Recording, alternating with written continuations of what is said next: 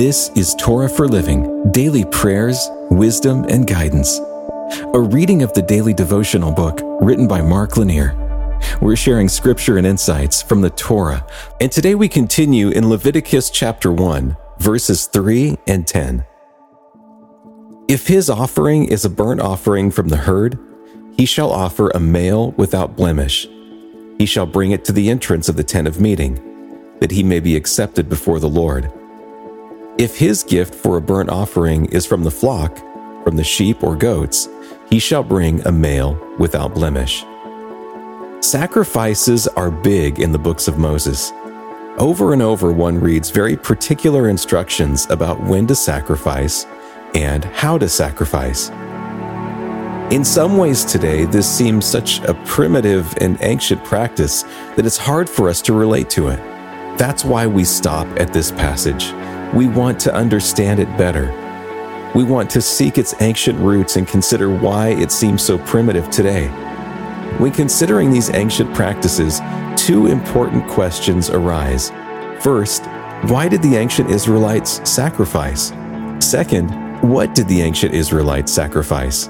The why of sacrifices is rooted in the idea that something about God has been offended. The why of sacrifices is rooted in the idea that something about God has been offended. God showed himself righteous and just, attentive to the actions of his people. He laid down very specific instructions for holy living, and the people were never able to live up to God's level. For this reason, the people would offer sacrifices. It showed repentance before God, as they gave up something in order to let him know their remorse. It showed recognition that they had fallen short of God's standards, as they offered up something to help make a difference. In a similar vein, it showed a respect for and fear of God, as they sought to appease his just response to their disobedience. The what of sacrifices varied tremendously. Many times, the sacrifices were on a wage-adjusted scale. To use modern economic terms, those who could afford a lamb sacrificed a lamb. If one could only afford a bird, then it was to be a bird. Regardless of the level of sacrifice, the point was, in part, that an innocent was given up for the sins of the guilty.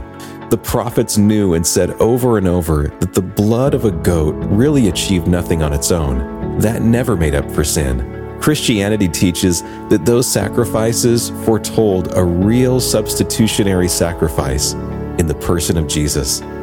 There is something real about our inadequacies before a holy and just God.